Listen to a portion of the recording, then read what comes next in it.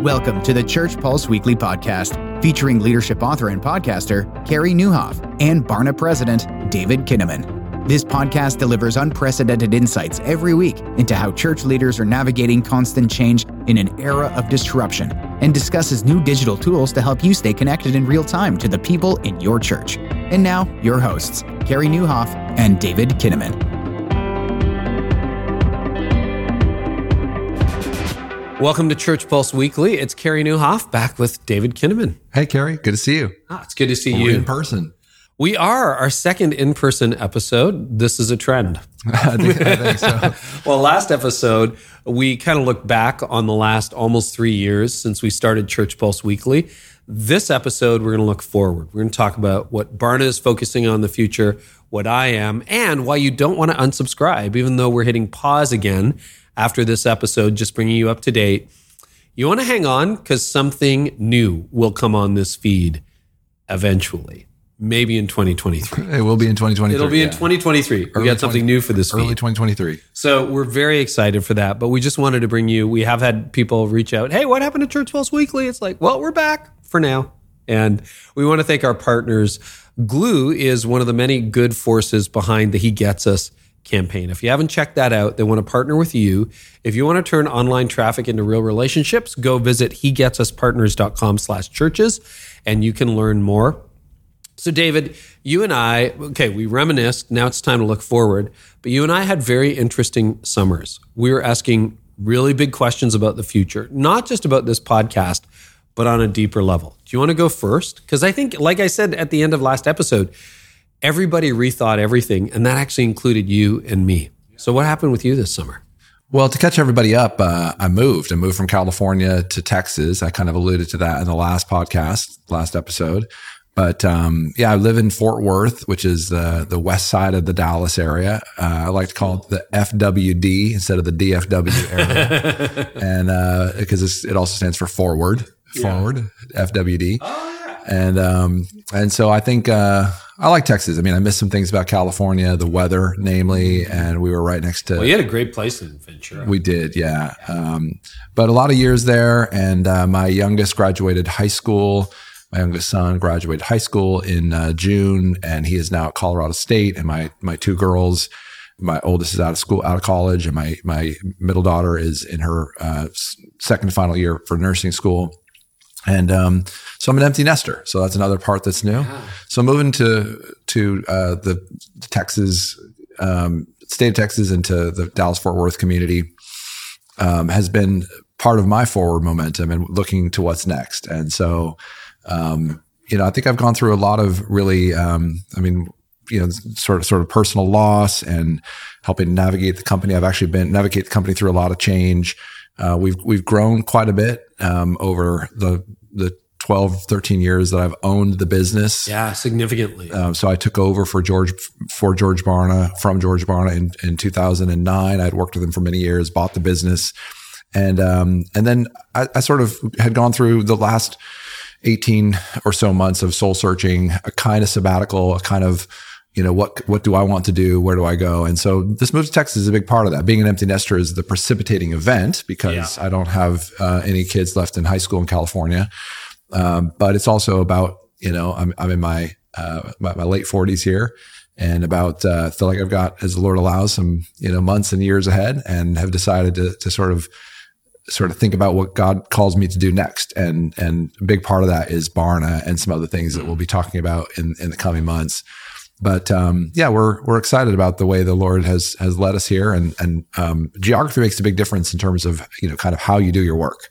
And what are you noticing? Well, first, the plane travel is so much easier. So California is an amazing state, and I'll be a proponent of the West Coast mindset for a long time. I'm trying to bring that kind of independent thinking and kind of chill vibe. There's a relaxed sense of being in the West, and everyone's from somewhere else. So, in Texas, I'm noticing, more people have deeper roots. You got to get your bumper stickers and your T-shirts and your, don't mess with Texas. And I think I've learned that they actually do like a pledge of allegiance to Texas for students in elementary school. So it's like your allegiance to Texas goes deeper than your allegiance to anything else. But no, it's been fun. And the people are very kind. They're very nice. They're amazing churches. The Christian community is very oriented around mission and impact and making a difference in the world. So there's a lot of reasons why I think Dallas-Fort Worth is good. So travel, time zone, we've got people in multiple states as a team. We're a distributed company. So being in the central time zone has been helpful for me. Instead of, being at the very end of the business day, I get to be more in the center of that. The team has been able to travel to and from our new office here. And so it's just been good. It's been like a chance to sort of reset the way I think and the way I think about, the leadership and the kinds of opportunities. I think we are in a new wineskin moment as the church. I think there's incredible opportunities for new leaders and new ideas and new mindsets and new methods and new models, new words and the new benefits of what it means to sort of follow Jesus and sort of, we want to be kind of an incubator, not just we don't want it to be a describer of the problems. We actually want to be an incubator of what God's doing and what's next. Or I should say, we want to be an incubator of the best ideas for the future of the church. We want to be able to move forward. I think that's incredible, and because you were asking really big questions. It's like, does my future involve more Barna or not? And you're like doubling down on that. I remember you and I did a FaceTime in the fall, early parts of the fall, and I'm like, wow, we had the same summer, because I was asking similar questions. What am I supposed to do with my life? Tell us more about it. Oh, wow. Well, I'll tell you. We could give the long version. I'll give. Are you moving to Texas too? Not yet, but who knows? Maybe. It's fascinating because I kind of realized things had happened so quickly, right? This hobby where I became a blogger and a podcaster and an author blossomed into my full-time work. I remember that hobby in my spare bedroom. I mean, those are the years as you were pastoring and working with Orange and Reggie, and we worked. Our sort of first professional interaction was working on that State of Technology and the Family report. I remember that very fondly, and I stayed at your house in Ventura, and you and I were writing together, and it was just so exciting. And I remember, this idea of this early days of you sort of cranking out content, and you're like, I think I kind of like this. Yeah, it was a hobby for me. It was totally recreational. Like right after I burned out in 2006, and that was probably 2009 that I think we were working on that report, and I'm like, this is actually fun. Like it was a diversion for me. Well, now it's what I do full time. And it had happened, well, I guess that's over a decade. But to me, because I was still very involved in my local church, preaching and leading it until 2015, preaching till 2020, the company was sort of the side project. But it just kept getting bigger and bigger. And then, the podcast, the other one I do, just keeps exploding. And so I ended up with a lot of things checked off the list, just people I get to talk to. Like I remember the end of June, I was trying to get Malcolm Gladwell on the podcast. And I know people who know him, but I wasn't going to play that card. So I was on the internet searching how to email Malcolm Gladwell like anybody else would. Found the info at, email address. Sent a note thinking this will be a 2-year project. I got a response the next day, and a week later I was talking to Malcolm Gladwell. And so why didn't you use the connections? I mean, it's great that you went through info at malcolmgladwellstalker.com, but why did you decide to go I don't like to be that guy, that's using you to get to someone else, because I've had that happen to me. People who I think are interested in me, and then I find out that they're interested in the person I know. And so the people I know who know Malcolm, I've had multiple iterations with, but it wouldn't be like, you're best friends with Malcolm Gladwell. I've known you for years. It's like, hey, David, can you put me in touch? It was more people I was getting to know and have had on the show a few times. And I didn't feel like I wanted to cash in that favor. Fair. So I went in as anonymous, and I shared, hey, this is my show. This is what we do. This is who I've interviewed. Here's how many downloads we have. It happened so quick. And that's amazing. It's also anticlimactic. And I came out of the summer going, I don't have any vision. Like more of the same is not a vision. So the fact that you got Malcolm Gladwell, a dream guest so quickly kind of showed you that the game was getting too easy almost. Almost, yeah. So how do I screw up my own life and make it harder, right? So I was just praying about that, and I said, I want a crystal clear vision. And I confessed it to my team, and I just said, hey, I didn't realize this. I need a better vision. And they're like, yep, you do. They knew. So I prayed about it, sought out mentors, wise counsel, read books, listened to podcasts, And to make a very long story short, I always had kind of a split focus between the business world and the church world. I'm still going to draw from the business world. Like I'm going to interview, well, Malcolm's a Christian, like I'll still interview Malcolm. I'll still interview people who are not Christian from the business space because I learn so much from that. But I've decided my audience, my target is church leaders. That I really felt almost, I was telling some people here today at this event we're at, it's the closest thing to a call experience I've had since I left law and went into ministry, where I really felt the Lord saying, I want you in the church space. And so we're going to double down on church leaders.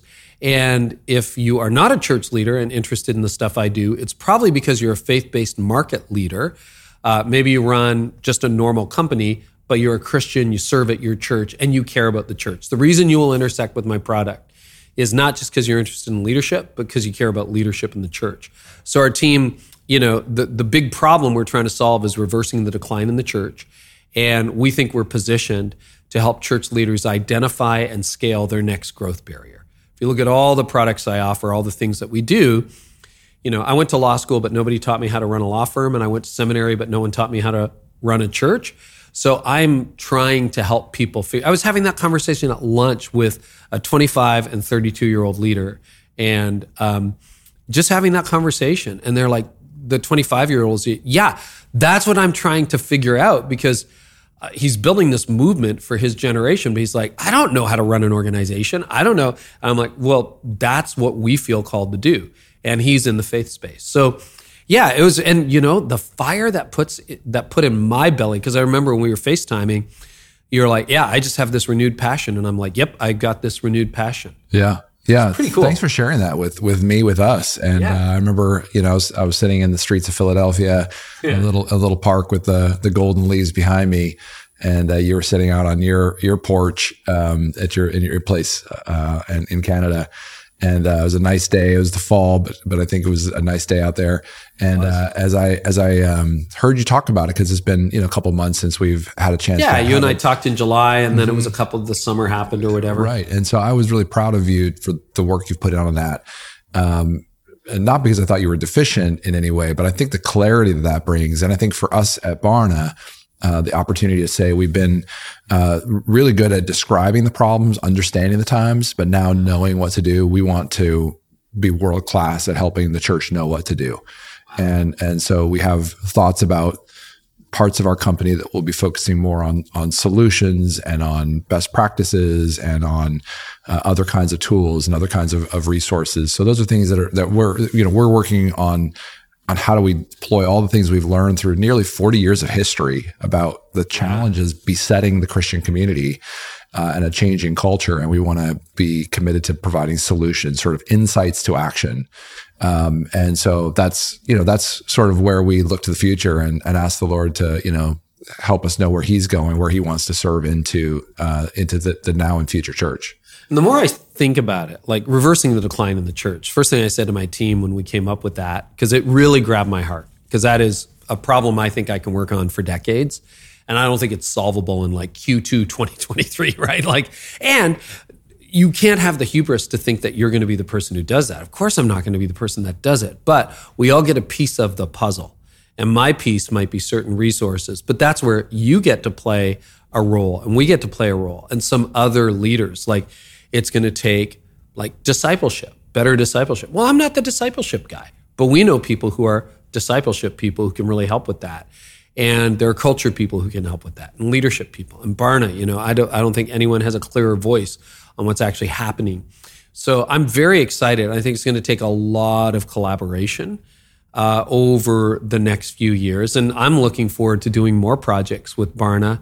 And I'm always texting you guys what's the latest on, and you're giving me that information, which is great because then I get to write about it and link back to you and the whole deal. So what about you? Tell us a little bit more about what's next for Barna and what leaders can expect. And then you've got a couple of insights you want to share with the leaders as well. Yeah, well, I mean, I think you can expect the kinds of things we've been doing in the past, which is helping to describe the changing world that we're living in and the new landscape of what has changed.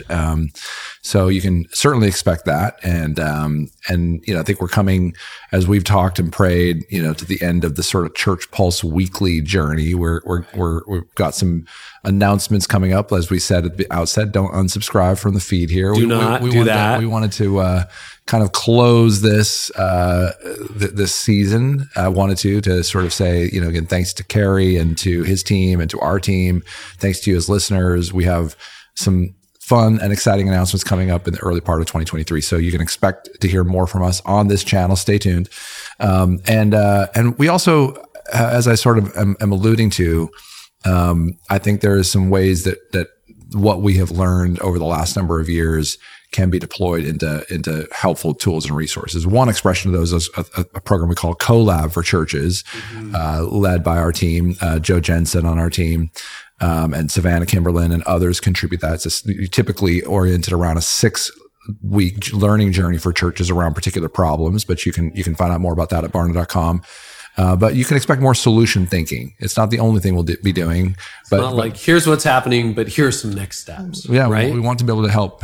And that's what CoLab in the last year. We've been experimenting with a lot of those things. We've been building up the Barna Access library. We've got about 7,000 subscribers to Barna Access, which is basically all of Barna available at a pretty reasonable price. And we've just been thinking about digital content. We've been launching on a big study looking at explorers, spiritual explorers, and spiritually curious people. And we've been looking at sort of what's the language of faith deconstruction. And we have quite a bit of insights to bring to you next year in 2023 about the changing way that people who are spiritually seeking, spiritually curious, are talking about their own faith and what to make of that. I think the language of our spiritual landscape is changing, and there's solution-based thinking that we need to apply to that. So we're looking forward to that. And then there's, of course, all these important issues related to next gen and where Gen Z and millennials are today, where they're leading the church. We can have great confidence that the church is going to be in good hands. And we can do our level best to try to help give Gen Z and millennial Christians the very best resources and tools and insights about where things that we've just finished a massive study called The Open Generation, looking at teenagers around the world and their views of Jesus, their views of the Bible, and their views of making a difference in the world. So those are just a few of the examples of where our team is doing amazing work. Well, I know you're saving some of that data for the release, but I got a sneak peek at a lot of it in the time that we've had together here in Dallas. And the thing that really encouraged me is it's actually more hopeful than I thought it would be, because all the trends seem to be down and to the left. And yet, even though that might be true in terms of attendance or how people are looking at things, not always, we addressed that in the last episode as well. But what's exciting to me is there is a spiritual openness that it's going to be very interesting to see what solutions you come up with, because I think it's very easy to mistake that for being a nun or being an agnostic or being someone who's just spiritually eclectic. But there's actually, when you dig below that, there perhaps is an openness to Jesus that is easy to miss. And it exists in Gen Z and in millennials and in Gen X and maybe even a little bit in boomers still. Right. Yeah. I think so. And I mean, we have talked about on this program through a couple of years, the decline and pressures on the church. And I'm a big believer in the work of the church, capital C, and in local churches. And we've seen some really cool trends about the fact that churches showing up with faithfulness in the last couple of years have actually done a lot of good, right? Like, we've had a front row seat, haven't we, Carey, of all the innovation and pastors sticking it out through thick and thin and trying to help coach their people, disciple their people through conversations about race and politics and fragmentation and so many of the issues. They've done a good job, and we're here to remind you of that, to be encouraged. And at the same time, there's a whole new wave of young people waiting for the church to do things that maybe the church is in its current iteration is the way it's sort of conceived of, sort of at least the way we experience it, as sort of a Sunday morning kind of experience.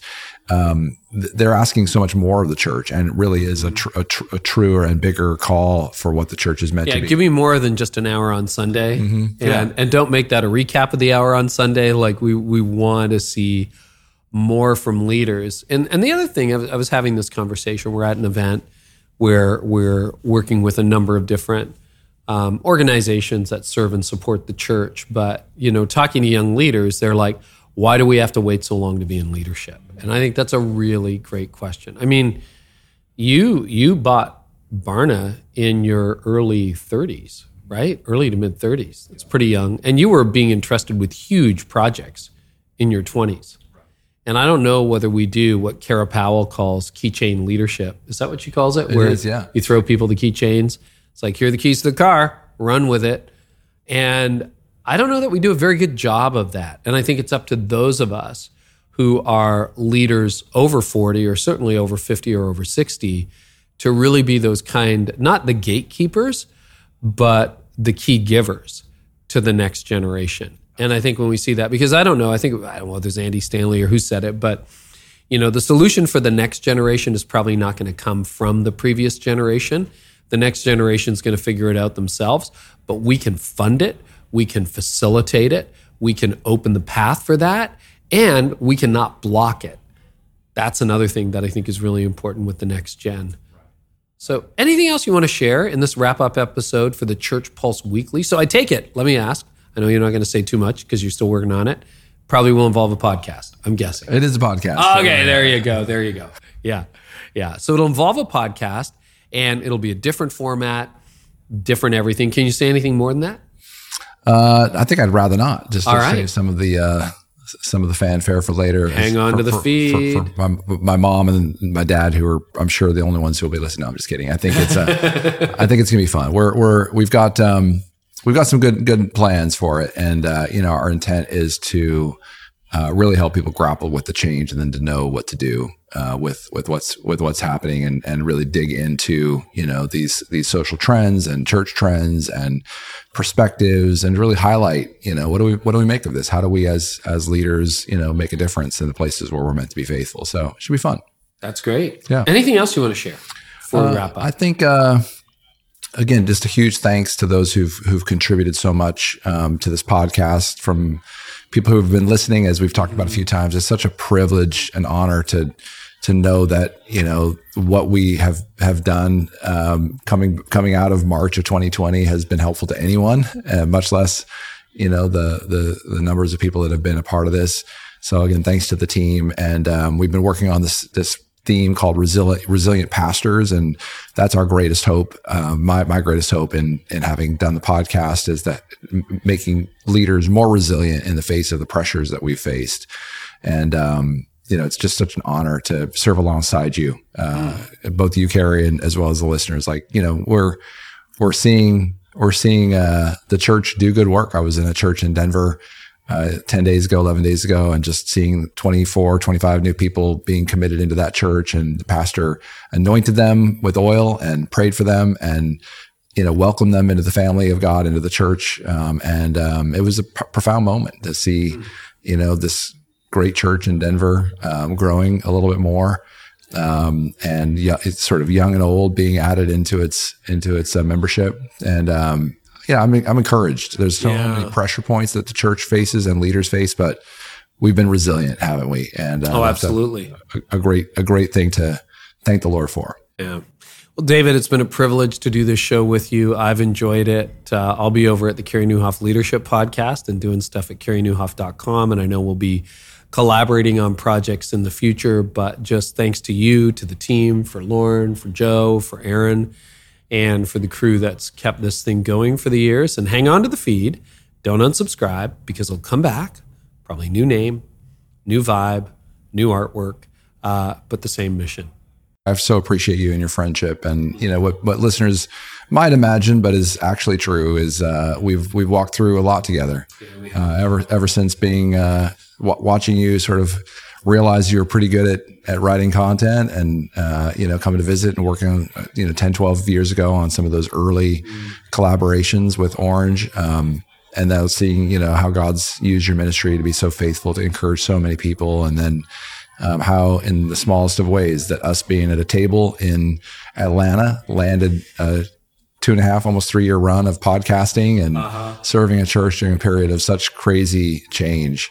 And so we thank you as listeners for being a part of this with us. And again, it's been an honor and privilege to serve alongside you, Carey. Yeah, well, thank you, David. I feel exactly the same way, and I'm excited about what's to come for you, for us, for the church. And want to thank our partners too. Glue has really underscored this ministry. So if you benefited from this, make sure you check them out. And one of the best ways to do that right now is to head on over to hegetsuspartners.com/churches. There's some really big things happening in early 2023 with the He Gets Us movement. They've had hundreds of millions of impressions online. Well, actually over 3 billion impressions online, hundreds of millions of views of their ads. And it's a chance to really rethink how the culture sees Jesus. And we think there's a spiritual openness. We think that there is a curiosity about Jesus, and it's showing up.